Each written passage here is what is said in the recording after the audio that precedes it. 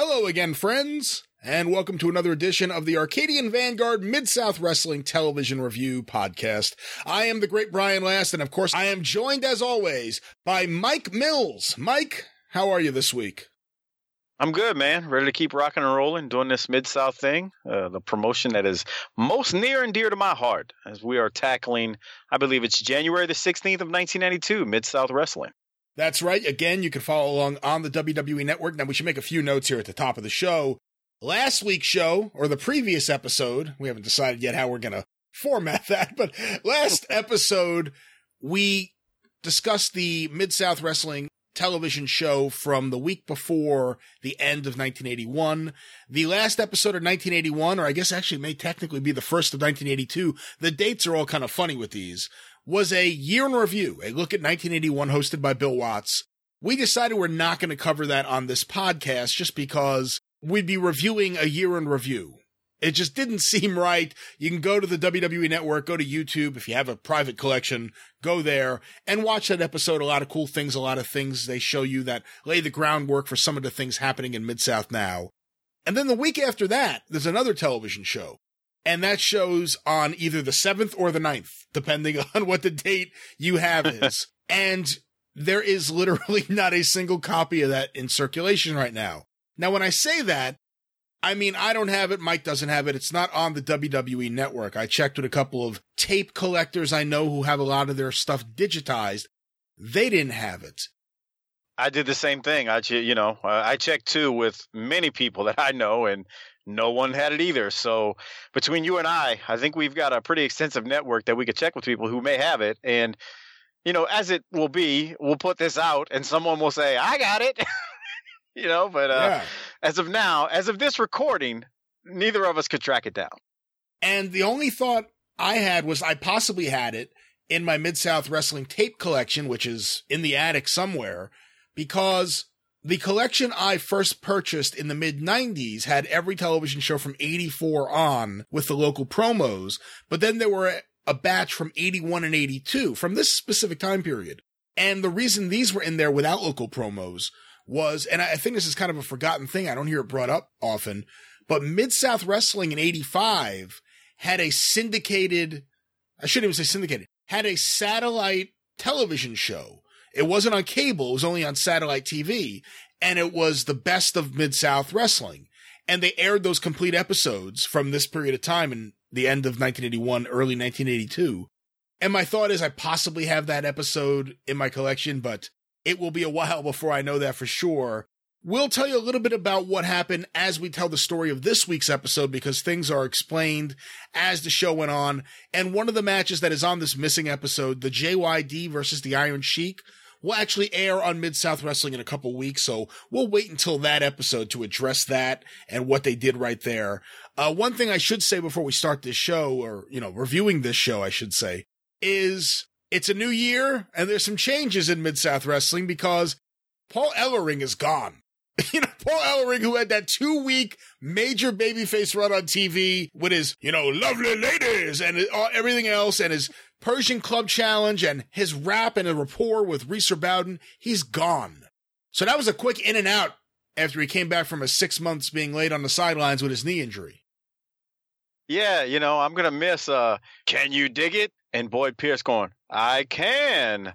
Hot dog, foot long. I mean, we were treated to that insane, ludicrous nonsense over a 2 to 3 week span. That was entertaining to say the least. And now he's all of a sudden just gone, just like that, Territory wrestling, right, Brian? Yes. We got to see the most ridiculous 2-week babyface run in the history of the wrestling business. And then he was gone as fast as he appeared. It was really utterly ridiculous, man. It's hard to. I mean, we've talked about this ad nauseum, but I don't know where do we rank that in ridiculousness in wrestling? You're more of a historian than me when it comes to overall territories.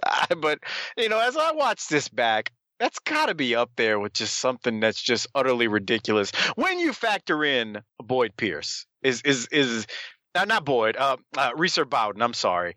When you factor in Reeser Bowden, where does that rank to you? I mean, I got to ask that. I don't know about any sort of ranking system, but it is completely preposterous because, again, he shows so much on these Mid-South shows, which have some matches that aren't very exciting and also not a lot of promos during the body of the show. They give him more mic time and more angle time for like 2 weeks in a row than anyone else on the roster. And then he's gone. He's just, it's like the weirdest thing because for 2 weeks there, he's all over that show and then he's just gone. Yep.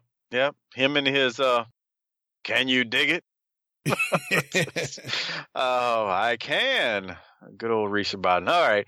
Yeah, he just bounces on out. But, that was like we just said, that's kind of like territory wrestling. People come and go very often in these federations back in the day. Yeah, and Ellering would have a relatively short career, which ended not too long after this. So who knows? We'll see what we can find out about why he left. I should make note here at the top of the show, Bill Watts is in the co-host chair or color commentator chair, I should say. And he has some sort of weird giant medallion, it appears, on his shirt.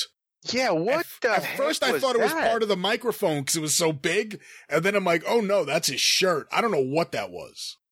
I tried to figure it out and even zoomed in. I don't have a clue. It's just some big, huge looking emblem that I thought was the microphone as well at first, but it's not. So anybody out there who knows what it is, feel free to message us, I guess, because we couldn't figure it out. Now, in talking about this missing episode, they make reference to it here at the top of the show. They say the winner of the dream match, they've been building up for weeks. Send in your votes to your local television station. Vote for your dream match. The winning match was Ted DiBiase defending the North American title against Paul Orndorff. That was on the previous week's show. We don't see any clips of it. We don't know exactly what happened, but they make reference to Orndorff winning and losing the North American title within a minute. So something happened. We don't know exactly what. I make mention of Watts' shirt. Boyd isn't as flashy as usual. It's a rather subdued Boyd. It's only like a polka dot shirt with a red blazer. Nice big old collar though, huh? On it. I mean, that collar had some wings, man. He looked like he was getting ready to fly off. Yeah, there are a lot of guys who took a while for them to get out of that 70s fashion sense. Yeah, Boyd had the 70s deal going on right there. You're right though. Not as flashy, but again, not bland either, if you know what bland is. The opening match, you want to talk excitement? This is excitement personified. It's The Monk versus Brian Blair. I think we saw, if we didn't see this exact match several weeks back, we saw them in a tag match or something. No, I think you're exactly right. I want to say it was The Monk versus Blair, and I want to say the finish was the exact same thing as it was in this match. I'm pretty sure that was about, I don't want to say 4 weeks ago, but we're talking about maybe the first or second episode that we did on this podcast was these two guys. I'm almost certain, and that's me not looking at any notes right now, I'm pretty sure it was these two with the exact same finish. One thing I noticed that was pretty cool is the previous show we reviewed was the end of 1981. This is the first taping, I believe, from January 6, 1982. It aired a few days later, but it was taped on January 6th in Shreveport, Louisiana. It's the same fans in the front row that were at the previous December taping. Obviously, it's a different day, so it's not just another time of the same taping. But it's the same old people, the same old man with the cowboy hat and the cigarette, the same teenage girls in the front row. It's the entire same front row as the previous taping. So we'll see, as each taping happens, how much changeover there is in the audience. My notes were not as detailed as yours with that, but I did note the same old guy with the cowboy hat that occasionally has a cigarette smoking in that front row. He never shows expression. He just sits there. That's right. Straight looking forward. I mean, just doesn't. I mean, he barely moves. He's almost a stationary figure. But same guy. You're right. Same guy with his cigarette. It's so 80s when you think about it, because you had this. You could smoke anywhere at this point in time in America, right? I mean, it didn't matter where you were. You could pull out a cigarette and smoke pretty much anywhere. And he's just sitting there with his cigarette. Occasionally, you'll see him puff on his cigarette, but he's sitting there enjoying some wrestling. And you're right. Same old ladies for the most part. Same old teenage girls, all sitting in that same row. Well, let's now go to a little bit of audio from this match. Not that we're going to listen to play-by-play of Brian Blair versus The Monk, but Bill Watts is on commentary for at least a portion of this program, and Watts is going to go over the card and tell us what we need to stay tuned to, and then we're going to come right back pretty quickly after that with some second Bill Watts audio, which is the Bill Watts we know and love. But let's go to this first. Put an arm bar on the other. And Monk wisely went to the ropes, but Brian, with that cat-like reflexes, cleared out of there, back to his feet. What a six-man tag Grizzly Smith put here. Be a main event in any arena in the country. And Grizzly Smith, showing the tremendous appreciation to the fans, has let them participate by helping to make the match, and has put it right here on TV, where even those fans that are infirm or are unable to due to physical handicaps will get to see that great main event up here right next on Mid-South Wrestling. Mr. Olympia's back, Ed Wiskowski's back, Dick Murdoch, a special challenge match against Bob Roop. Also, Mike George is going to meet Bob Orton Jr. So a big, exciting wrestling event here. This next hour should be action-packed, Boyd. It's nice to know that they're putting this dream match on for the infirmed and all the sick people who can't make it out to the arenas. What an explanation that is. It's like, yeah, I guess, I'm just like, the thing about this match too, Brian, the match is going on, but there's hardly any commentary whatsoever about the match. It's Watts. He starts talking about the sick and infirmed, and, making sure we're putting on the matches for them. You hear the fans a little bit in the background, but there's no like boisterous applause. There's no like reaction to what's going on in the ring. And then Watts, he continues going on. And I know we got a couple of sound bites from Watts here, but it goes on and on. I mean, first he's, like you said, he's talking about the sick and infirmed, and now I think he transitions in a little bit, and he starts talking about being a fan of Boyd and his bright apparel he always likes to wear. Again, nothing on the match. It is the Monk versus Brian Blair. No disrespect to those guys, but nothing on the match is Watts then leads into Boyd's suits and whatnot. It's just comical. Did you catch the same thing there? I did. Before we get to that, though, there's this classic Watts talking about the air traffic controllers. This comes out of nowhere, and I'm not exactly sure why it's on the show. This is one of a few things. I don't know why Watts decided to do this, but listen to this. Of course, keep in mind that the air traffic controllers went on strike August 5th, 1981. And of course, Ronald Reagan famously fired them because their strike was illegal. So that's August 5th, 81. This is the beginning of January, 1982. Let's listen to Bill Watts.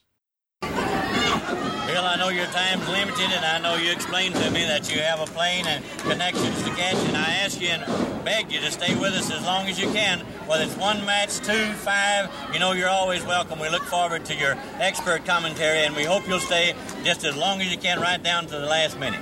Well, thank you, boy. You're gracious. Yes, I do. I got to fly to Dallas and pick up some people, so I have to meet their plane, and I've really been enjoying my new pressurized Aerostar, and even in this controller strike, I want to say one thing, that when you get through the different centers, air traffic control centers, and into the approach controls in the various cities, it seems like a lot of them get to know what my number of my plane is, and they've always really given me a lot of help and expedited my landing and instrument conditions. And I want to thank all those controllers that watch our show and let them know that I really appreciate it. What the hell was that? Why is he thanking the air traffic controllers out of nowhere in the middle of the show? It doesn't make any sense, but it kind of goes along with the rest of this match, where they're talking about nothing pertaining to the Monk versus Brian Blair.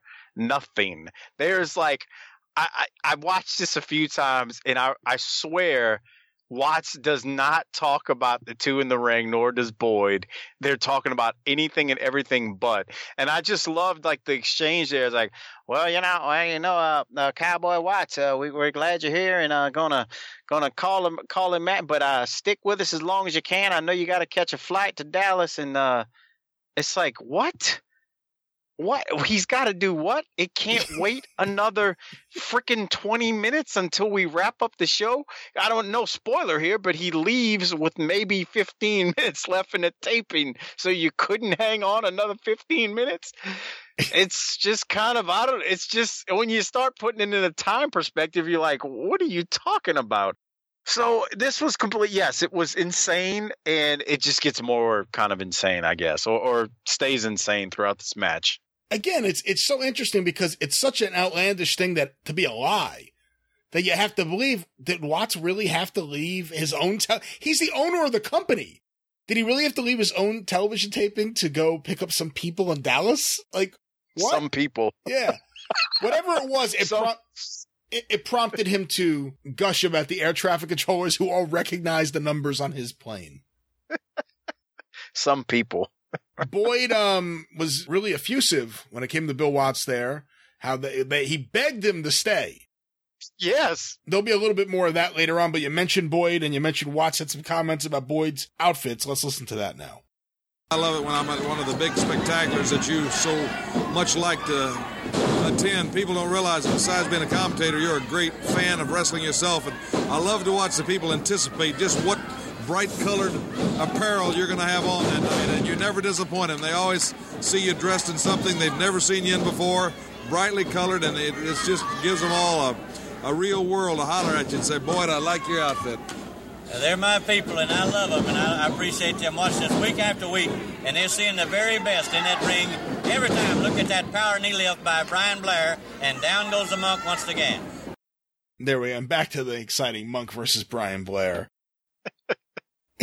They're my people, and I love them. and that's the only thing he said to them the entire match. This was just, again, more, Watts.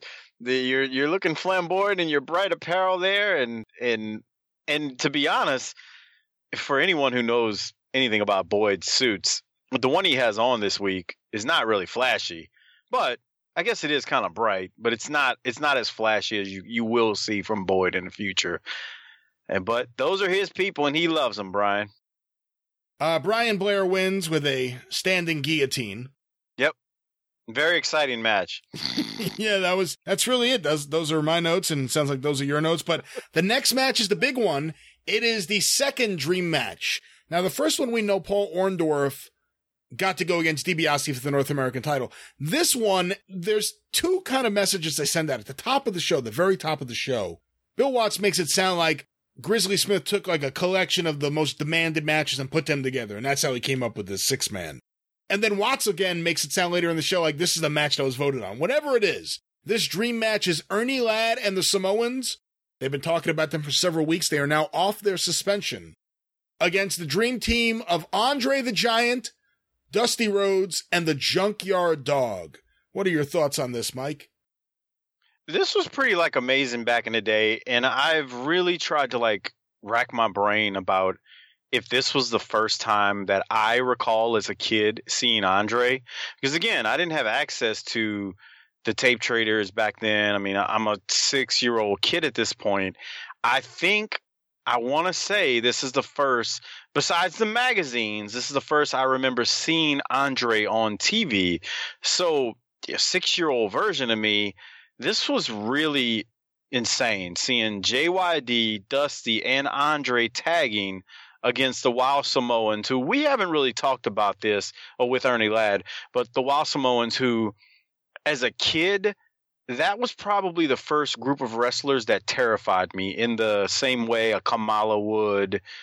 And, you're basically – you're wrestlers who just were, you thought they were going to come to your house and eat you. Legitimately. I mean, it was a fear at one point in my life. So this was really, really what it was. I've told this. We'll get to it whenever Kamala comes into the territory, but I've told this story on Booking the Territory a few times. The very first time I saw the Kamala vignette in '82 with him walking in Jarrett's backyard, and I really thought he was in the African jungle. You couldn't convince me he wasn't going to find me and eat me. I was a kid. I had no clue. I had no perspective on life. So, 6 years old, I'm like, that dude's going to get me, man. I hope my heroes can defeat him.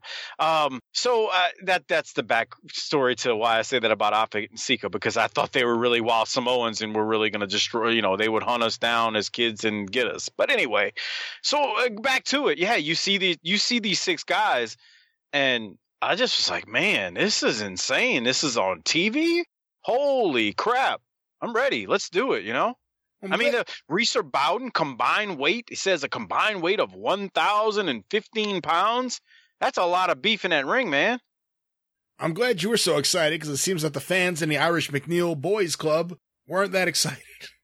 Yeah, that was really weird. They didn't seem, this is a quote unquote dream matchup, right, Brian? You figure there'd be a little bit more excitement. I mean, you got 7 foot tall Andre the Giant there. Dusty Rhodes is in, tagging with, the hero of the territory, the most popular babyface of the territory at the time, JYD, against Ernie Ladd and the Wild Samoans. And, the live crowd was kind of like, okay, can we get this on? And as a match, it's a fun little match. Nothing spectacular. It's more of the star power for that time period of seeing all of these guys on TV in this match. That was the big deal. I guess let's play a little bit of audio first from the match, Mike. Here is Bill Watts on Ernie Ladd and how he will offset the size of Andre the Giant.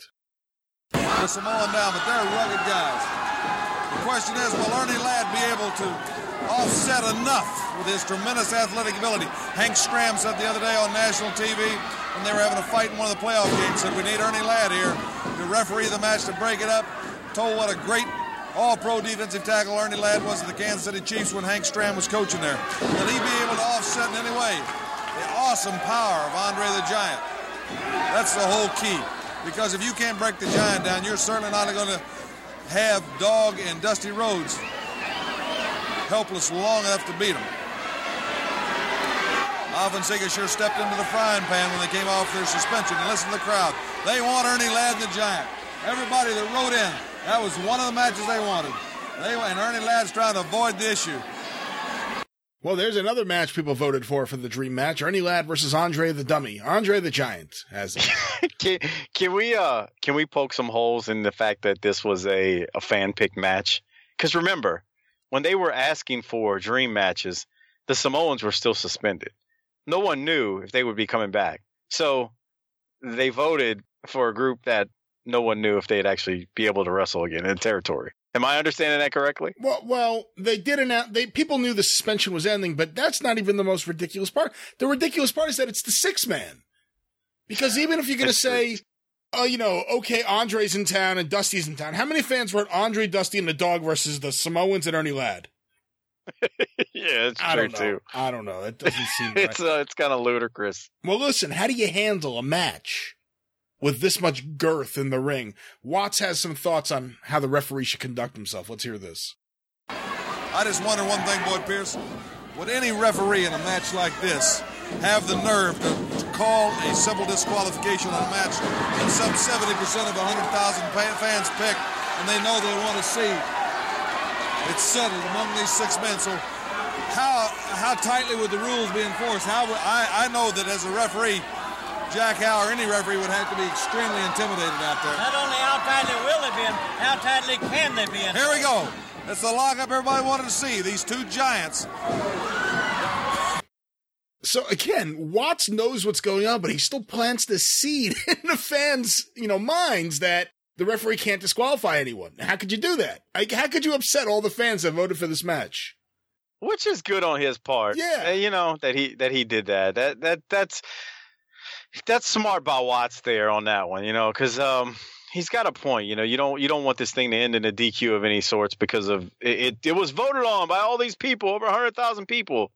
I'm with Watts on that one. I actually like how they tried to build this match with these 6 just big human beings, where the Samoans and Ladd try to isolate Andre, but Andre's huge. They can't keep him down.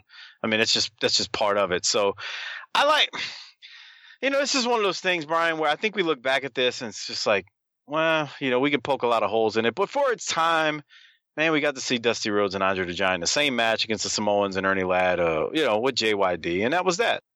It was, and speaking of Dusty, Watts makes a very interesting comment during this match. And before we tell you about the end of the match, let's go to this comment. Watts talks about Mid-South signing Dusty Rhodes to be his official booking agent. And then he starts naming a bunch of promoters that I got to think most fans in the Mid-South region had no idea what he was talking about. But this is kind of fascinating. Let's listen to this. It made him a world favorite. Last week we saw a momentous occasion for the fans on Mid-South, the actual signing of the contracts when Dusty Rhodes made Mid-South his exclusive booking agent. And since then, Grizzly Smith had the phones rung off the hook. Vince McMahon of Madison Square Garden, Joe Blanchard, San Antonio, Texas, Jim Barnett and Paul Jones of the Omni in Atlanta, the Baba Group out of Japan, the Inoki Group, all the major promotions around the world have called Grizzly Smith to start getting availability on Dusty Rhodes. I mean, first of all, there's another thing we know that was on the missing episode, was Dusty signing this contract. Yeah, because this is the first we're hearing of it. Right. And then he names Inoki and Baba. Like, of all the things that just say on the air on Mid-South to people who are watching in Louisiana, he names not just the Baba Group, but the Inoki Group. I mean, I'm just fascinated by the detail. It's detail that we love, but in reality, some of it may be unnecessary. Not that saying that it shouldn't have happened because it makes it better, but he didn't need to do that. But it's that kind of detail that's just so good. Yeah, I mean, my point of view back then, I remember this match as a kid. I don't remember that line of him saying that about Dusty and all these different groups. If it did happen, I wouldn't have had a clue what he was talking about, what was going on in Japan. I mean, even with the magazines, I don't think I would have had a clue who would have been in ownership over in Japan or whatnot. I mean, so that kind of gives it, that part probably overdoes it. I want to say by that point I realized there was other wrestling out there, but even then, I didn't know Paul Jones and Barnett in Atlanta and what was going on. Not me at this point in time. So it's good, but you're right. It's probably overdone by for the fans who were in Louisiana and Mississippi at that point. One of the big highlights of this match, of course, were the Samoans team up to together body slam Andre the Giant. One of the rare times Andre was ever body slammed on TV, even though it was by two people. Yeah, and did you have this note too? So they double team Andre and actually slam him. This match was really short. Also, I mean, I think they were like 5 minutes in before it really broke down, and it was by no means any type of 6-man tag match. Before JYD and Dusty double backdrop lad, and then Andre comes off the second rope corner in a very awkward fashion, and JYD, Andre, and Dusty get the win. But did you notice, one, how quick it was, and then the awkward coming off the second rope by Andre? Awkward. He couldn't climb the rope. He kept slipping. He kept trying to grip the rope with his foot, and he just couldn't. And eventually he just put one foot on the rope. The other one didn't land right, and he just kind of like 1 foot dove off the rope on the Ernie Ladd for the pin. Yeah, it was very you're right. I say awkward off the second. You're right. The left foot he could not get. He tried it and it slipped like twice, and then he just like, screw it, I'm jumping, and Ernie Ladd took the brunt of it from big old 7'4" Andre. And they got the win. So, but it was really quick. I think I timed it, man. It couldn't have been like 6 minutes, this whole match. So a big time dream match was like 6 minutes of TV. How long was Brian Blair versus the Monk? It might have been around the same length of time that they talked about absolutely nothing for that match. Yeah. It probably was close. It was probably about the same amount. Not the quickest match with a main event caliber wrestler that we'll see on this show, but we'll get to that shortly. Right. The next match is Mr. Olympia, who they mentioned made his debut the week before, so that's another possible match for the missing episode, versus Zapata, who you may remember last on this show we called by his name, Carlos Zapata. It appears that with the dawn of 1982, he has dropped the Carlos, and much like Cher, Madonna, and I don't know who else, he is now just Zapata. And he's switched too, because at one point I think he was in the babyface corner as Carlos Zapata. Now he's just Zapata. That's that 1982 creativity with the inconsistencies in calling people by name. So yes, he was just Zapata here. And I was trying to remember. I know he was in World Class around the same time in '82, and I think he was Carlos Zapata there. I'm pretty sure of that. So not just Zapata, but yeah. And Brian, I know we got a bunch of sound bites here. I wanted to mention something as we get into this one, and I think this is the first one you're going to play. Just correct me if I'm wrong, but Watts talking about the Woody the ring engineer that had to check the ring. No, that's actually That's actually the second soundbite. Oh, okay. Well, I'm getting ahead of myself. So maybe I'll let you get to the first one first, or if you've got comments on that before we go there. Well, the first soundbite we're going to play here, this match, Bill Watts is just in a special place. Because we have 3 different soundbites, and none of them have anything to do with the previous one from this match. Right. I'll just give you the result, by the way. Mr. Olympia wins with a sleeper. And then, of course, after the match, he wakes up Zapata, like all good baby faces are supposed to do. Alfred Neely's the ref. This is Bill Watts. I don't know what caused him to start talking about this, but he's comparing Carlos Zapata in appearance to someone he knows. Oh, yeah. Well, again, Mr. Olympia from parts unknown looks definitely like a well-conditioned athlete. With a mask, you never know who they are. Like Zapata. Not a lot of a name. You don't really know. I'll tell you, Zapata reminds me of a guy called the Welcher. He's a guy that lives in Jackson, Mississippi. Jack Curtis knows him also. I guess he got his nickname, the Welcher, because obviously he's welched on several business dealings with associates there in Jackson, Mississippi. And I think his name prior to being nicknamed that by all his friends was Katsaboulos. I even know the man's family. He's got a wonderful family, a lovely wife, Ouida, a gracious host, tremendous children. And I know that every now and then it embarrasses them that some of his antics. And but he's got the nickname there around Vicksburg, Jackson, Mississippi area. They call him Katsaboulos the Welcher. This is Zapata. He's against Mr. Olympia. Okay, what the hell was that? What the hell? Because you think it's just like a typical story. It's like, oh yeah, there's a guy. He's the Welcher. You know why he is, and that's why he's the Welcher. And then Watts is like, and I know his wife. And I know, like, what the hell was that? Wait, you know what this is reminding me of is I don't know what that was. I have no explanation for it. I mean, was he thinking of this on the spot, or did he have notes that he was going to mention this about Zapata for some strange reason? Who knows?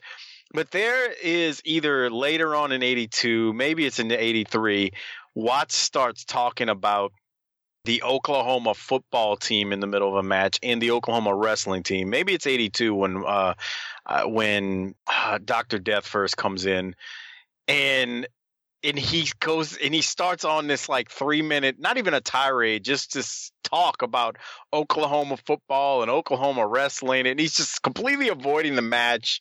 And he starts talking about his kids. Like, this feels like the first sign of Watts doing something like that.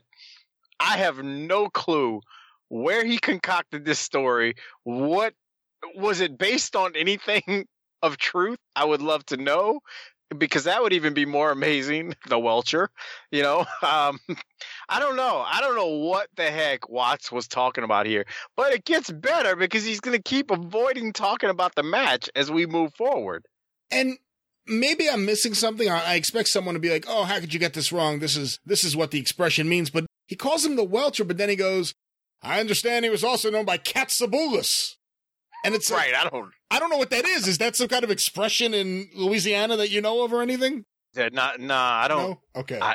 I don't know. Yeah, and I lived there 30 years of my life. Welcher. Like, what the hell is he talking about? If I could spell it, I'd Google it. I don't know. Someone in Louisiana is going to say, "How could you not know that, Mike?" Oh, you got me. I mean, I spent 30 years of my life down there, born and raised in New Orleans, but I do not know what that is. This Welcher is probably like on the run from some debt collectors or something, and he's like in a hotel room, and he's watching Mid-South, and all of a sudden he hears Bill Watts like, "And I know his wife, Diane." And his family, they're embarrassed about him too. Like, even his kids. This guy's sitting there. And the guy's like, "What the heck?" Well, can you imagine? Yeah. There's no question in my mind the Welcher was probably a Mid-South wrestling television viewer.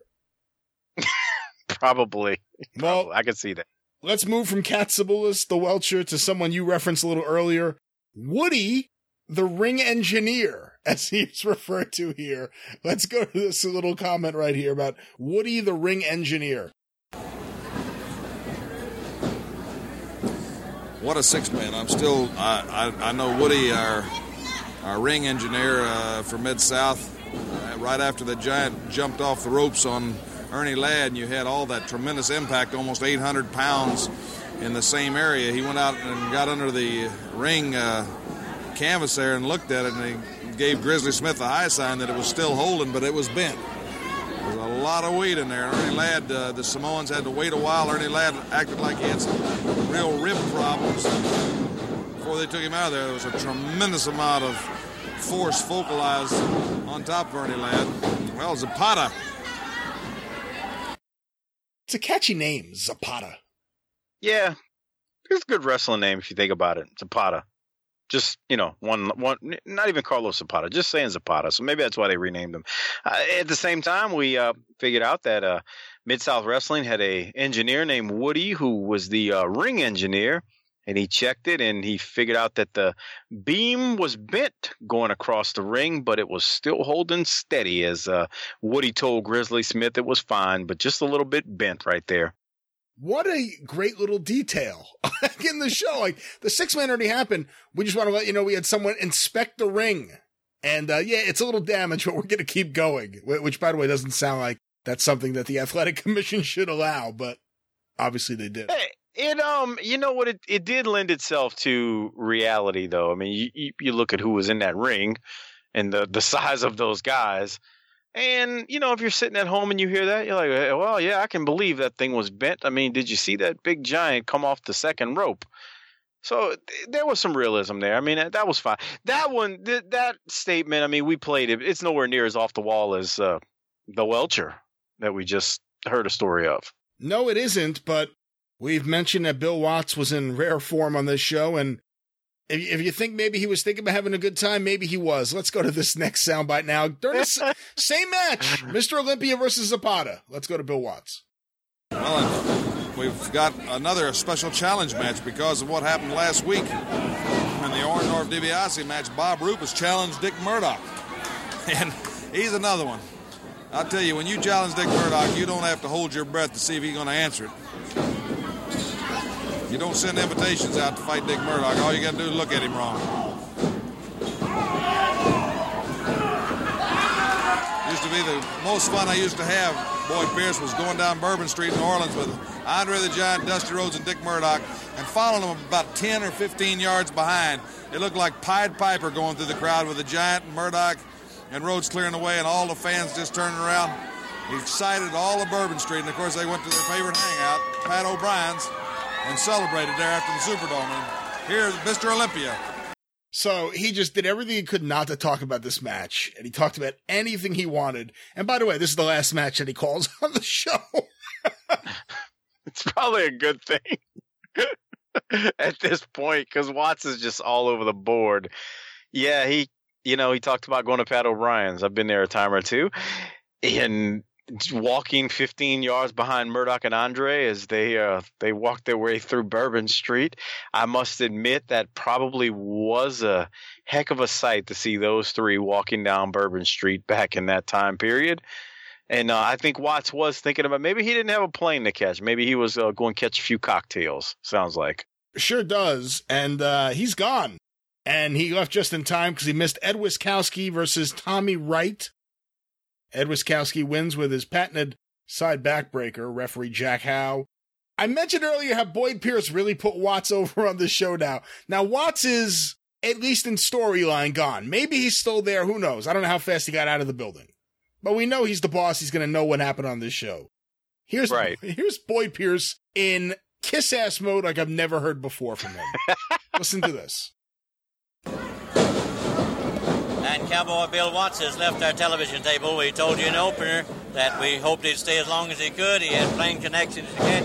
He had to leave. If he was here, I wouldn't say this because he wouldn't want me to. But I tell you, ladies and gentlemen, wrestling fans, a great man inside the body of Cowboy Bill Watts. If you knew all the good things he did for people, unannounced, and people never know anything about it, he does it anonymously for all the crippled children and visits the old folks home and does it for a lot of nonprofit organizations. Just a great man to be associated with. I've watched his career in the ring, proud to be his friend outside the ring, and anytime he's in this area, there's no one more knowledgeable as a guest commentator than the Oklahoma Stampeder Cowboy Bill Watts. I wish he was here, but he's gone, and we understand that because he had connections to make. But he'll be back, and we'll look forward to his return. Right?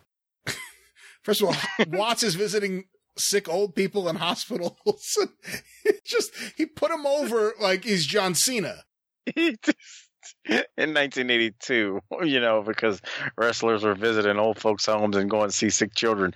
And he's gone, but we sure wish he was still here. I mean, Jesus.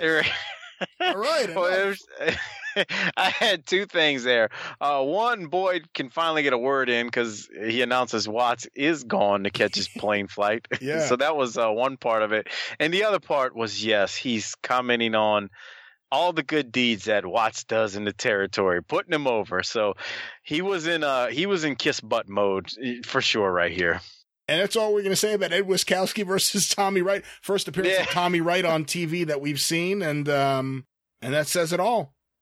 Yeah, I mean, well, Boyd wasn't too happy with Wiskowski because Boyd felt like Wiskowski just needed to finish the guy off and stop toying with him.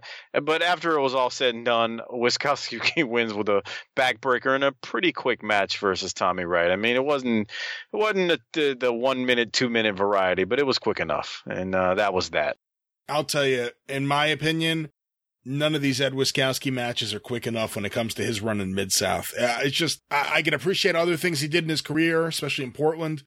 This run, these matches on TV are not doing anything for me. Yeah, they leave a lot to be desired.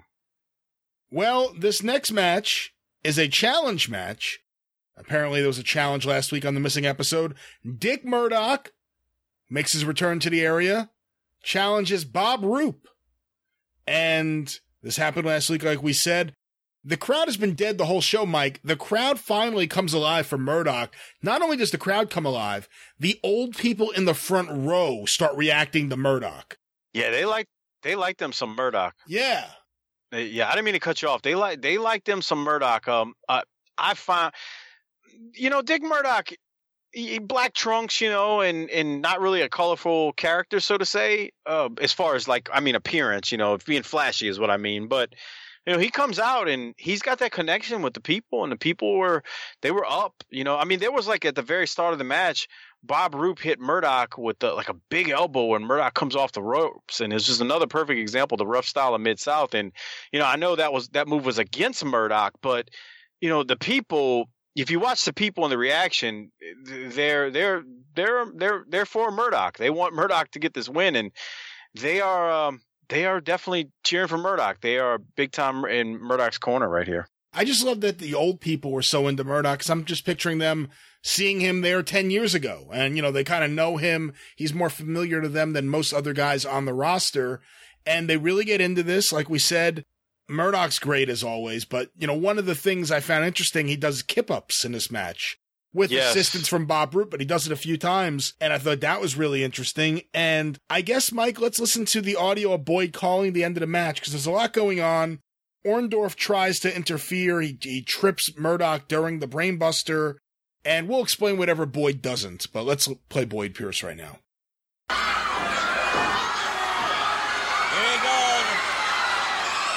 Goes for that power driver. Wait a minute. Paul Orndorff coming in from the outside, reached under the rope. There you see him coming around now on your screen as Big Murdoch going for that devastating pile driver. Paul Orndorff coming on the scene, reaches and leaping up, but Murdoch takes care of Roop and puts one on Paul Orndorff. And they wrap him up, whether they can hold him or not. Whoa, and he crashes. Orndorff coming in the ring. Roop being thrown out, and they collide in the center. And Murdoch, there he's biting on the nose. And here comes Orndorff. And Alfred Lindy calls for the bell. Orndorff kicking away. Wait a minute. It's Ted DiBiase. Ted DiBiase in the ring. And Bob Roop and Paul Orndorff quickly making their exit as Ted DiBiase chases them toward the dressing room.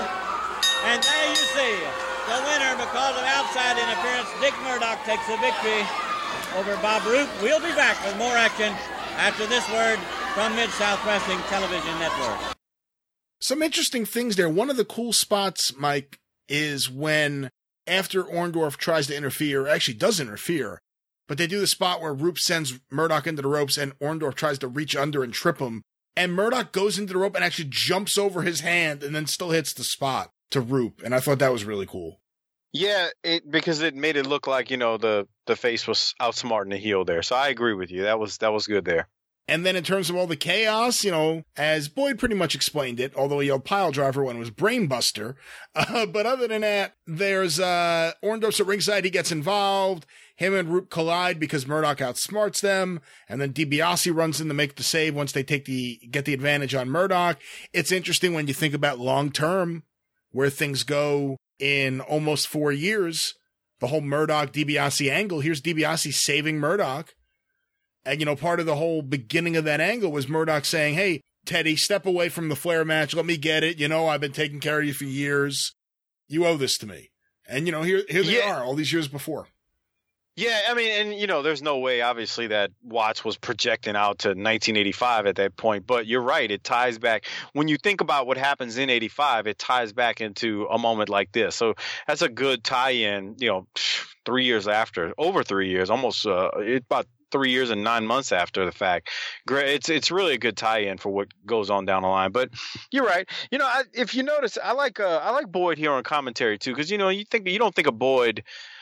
Let me ask you this: you would never think of Boyd as Mr. Excitement, would you? Just in general, I mean. No, not really. I mean, he's excitable, I guess, but he seems rather steady paced. Right, but you heard the excitement in his voice here when it was breaking down, and I thought for someone like Boyd who doesn't come out of his seat often, to me it added to it when DiBiase hits the ring and he chases everyone off. Well, while all the chaos was going on, not just DiBiase, but I thought that was good on Boyd's part. Well, they come back from commercial after all that, and Ernie Ladd is at the desk and he's upset. Let's go to this, Mike, and then on the other side, tell us your thoughts on this. I'm not leaving. You can't make me leave. Let me tell you something, Boyd Pierce. I'm taking this part of time. I don't care what Mid-South do. I say I've been suspended once. I can be suspended again. I don't care. I'm fed up. Andre the Giant, the dumb giant, Billy Rose, they broke every rule in the book. We got ripped right off. That's robbery. That's robbery. What more can I tell you? What more can I tell you? That's robbery. That's robbery. They broke every rule in the book. They in the ring, 3 of them at a time, and all 3 of them pile up on me. They all threw up in the air like a big bag of wind or whatever. I'm sick and tired. And don't look at the ring. Don't look at the ring. Yes, Alpha and Stick in the ring. Don't tell me that they're not supposed to wrestle. I bought their contracts, and we going to improve this point right now. We're going to hurt somebody, and we're going to hurt everybody. See, Junkyard Dog was responsible for this, and anybody that is friend, I'm going to serve a warning on him now. If it's Andre the Giant, I'm going to hurt him.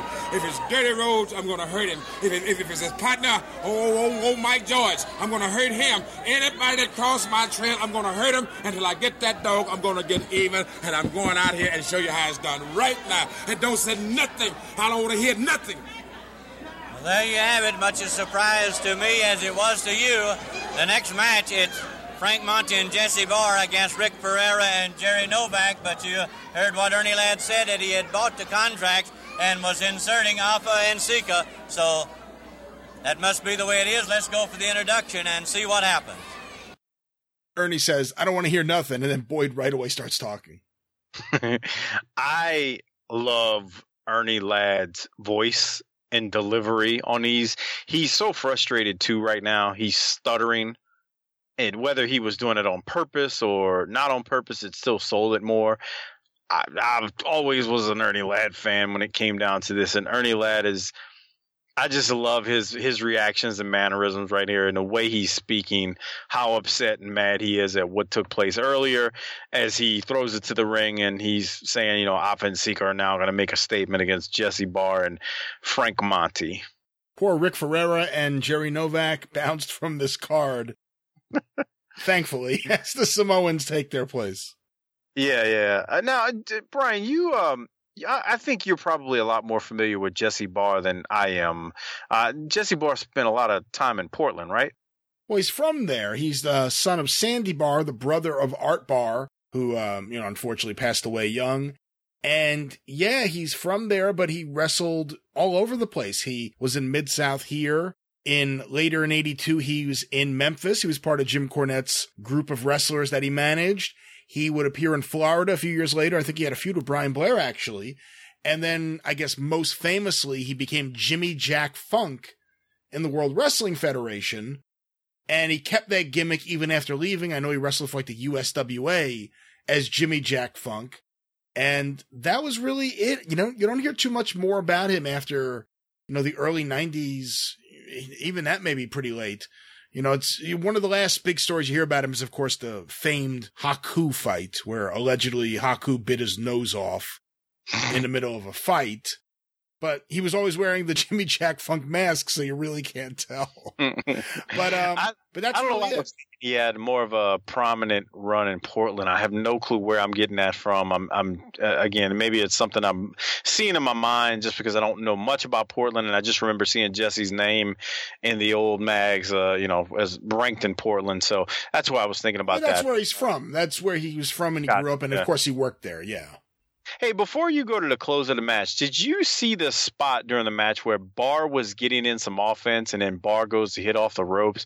And when he comes off, Sika just chops Barr and swats him down like a fly.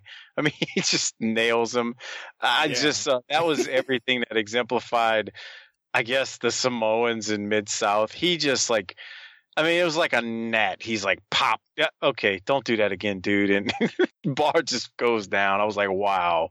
And the Samoans actually win when Sika pins Barr with a Samoan drop. Yeah. And it's a relatively quick match. And it still will be beat in the next match in terms of quickness.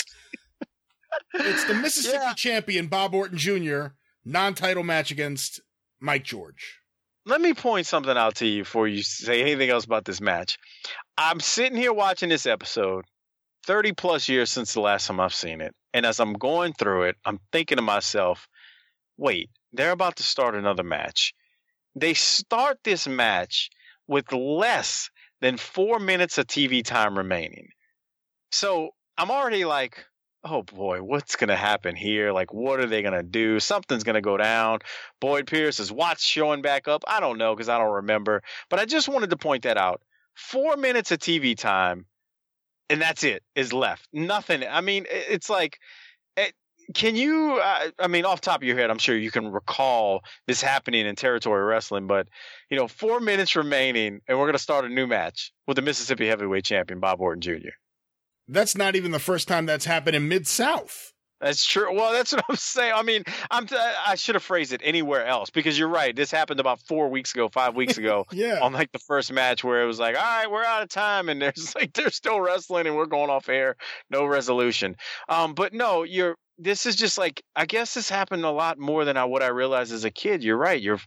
They literally started this. But see, that last one, I didn't think it started with less than 4 minutes of TV time. I mean, I think they had like 3.5 minutes remaining at this point when they decided to start this thing. I felt like when it happened before, we started with more time left. Maybe I'm just not remembering it right.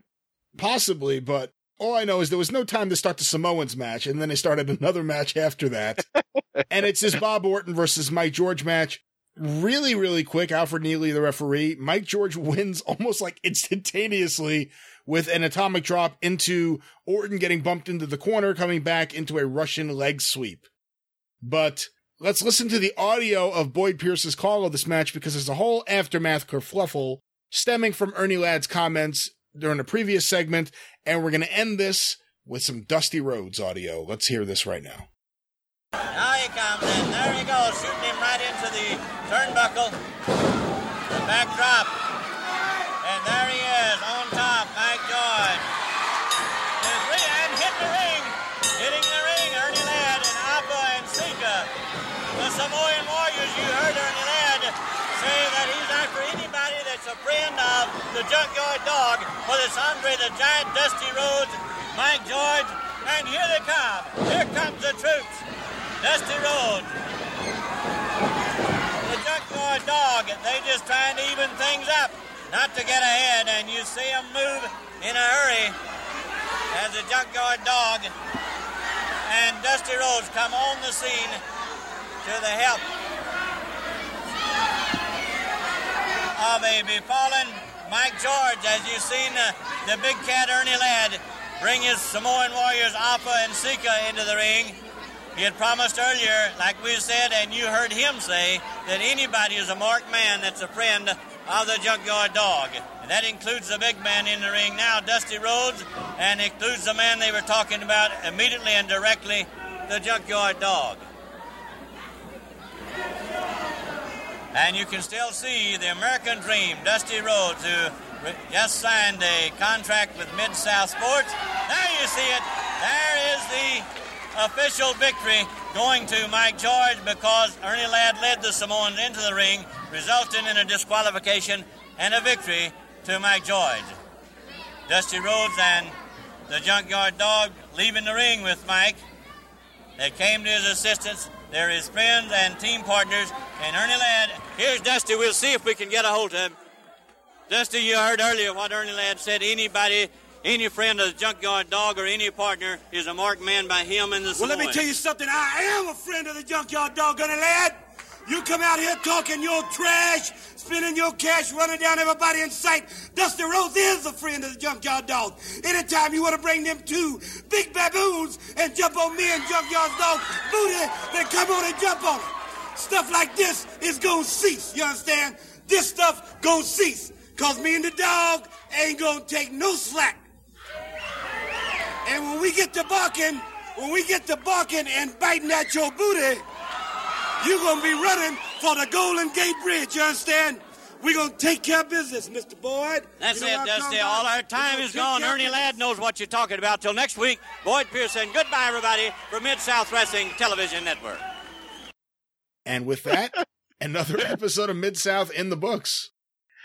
Dusty Rhodes killed me. Something like that's going to cease, you understand what I'm saying? Oh, that was Dusty. I was just watching this laughing. Dusty had a fascination with booty right there. He said booty a couple times in his promo. Yeah, and was it like a gay reference that he said, I'm going to send you to the Golden Gate Bridge in San Francisco? Like, where did that come from? It's out of left field because we're in Louisiana. We're in South, you know. I said, well, we're shooting this in Shreveport, but airing in the South, in the Mid-South, with Louisiana and Mississippi. Yeah, that was a strange reference. Yeah. So, but you know, I thought that was, man. This happened so. Like, I don't know if you're not watching this and you're only listening to us. I mean, literally, this thing starts with, again, 3.5 minutes of TV time.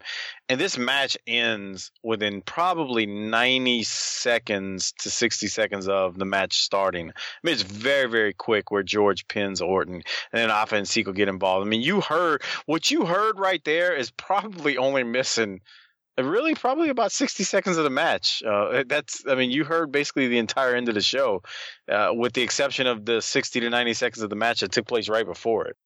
Yeah, I mean, it was just so quick. It was ridiculous considering it was Bob Orton Jr. in the match, doing the job. And then pretty much. He lingers around, but he doesn't really get involved in the aftermatch. One other thing I found funny, when Dusty goes over to the little announce area where Boyd stands up with the microphone to interview him. There's a little old man that you see peeking like on the side of the wall. If you go back and watch, you'll see like all of a sudden it's this little face like, what's going on over there? And it's really quick because the camera moves, but that cracked me up. Dusty was great though. What a great promo. Yeah. He popped me on that. This is going to cease. You understand what I'm saying? It was just a list for Dusty, but he was great there, man. Dusty, it's so crazy. You know, you see these, God, you know, everybody. I say this every time I watch these old wrestling shows. It's like, man, such and such was so young. Well, duh, Mike, that's what happens. Everybody gets old, you know. But it's like you watch it, it's like, man, he was just so young back then. It's insane. Like when you look at him, man, it's just, I don't know, Brian. I watch these things and it's amazing to me when I think 35 years ago these things aired. That's a long time. It is. Dusty, to me, Dusty still had a couple more years where he was like young and could be cool. And after that, you know, it may have been a bit too much, but you know, you look at JYD here and then you look at him just a few years later and how different he was. But here he is he's ripped and he's just in great shape. And it's just there's so many interesting things happening. Bill Watts is so good on commentary and so interesting. You literally have to listen to everything he's going to say because you can't wait to hear what he's going to say next. Yeah, you don't know if it's going to be off the wall or something pertinent to the match or the match that is coming up or the match that just happened.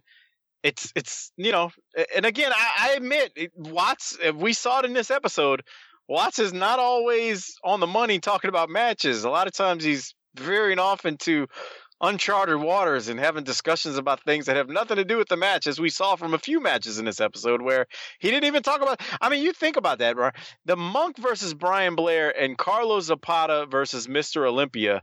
I don't think Bill Watts said one word about the match the whole even one of those matches. He just completely avoided it. Well, he said Brian Blair was a great athlete, but then he just kind of went back to talking about the Welcher and whatever else he was talking about. Whatever else came to mind. Yeah, it's true. Well, there we go. Another episode of Mid-South Wrestling down. Another one coming at you next time here on the show. Mike, as we wrap things up, how can the listeners stay in touch with you and hear more of the fine podcast that you produce? Oh, give me a follow on Twitter at Mike504Saints. You can also follow Booking the Territory at BTT_podcast. You can follow us or like us on Facebook. It's facebook.com/Booking the Territory. All of our shows can be found at tinyurl.com/BTTpod if you just want to listen to it online. And that same link will take you to the NWA shows that we do, along with the Smoky Mountain Review shows that drop every single Sunday night.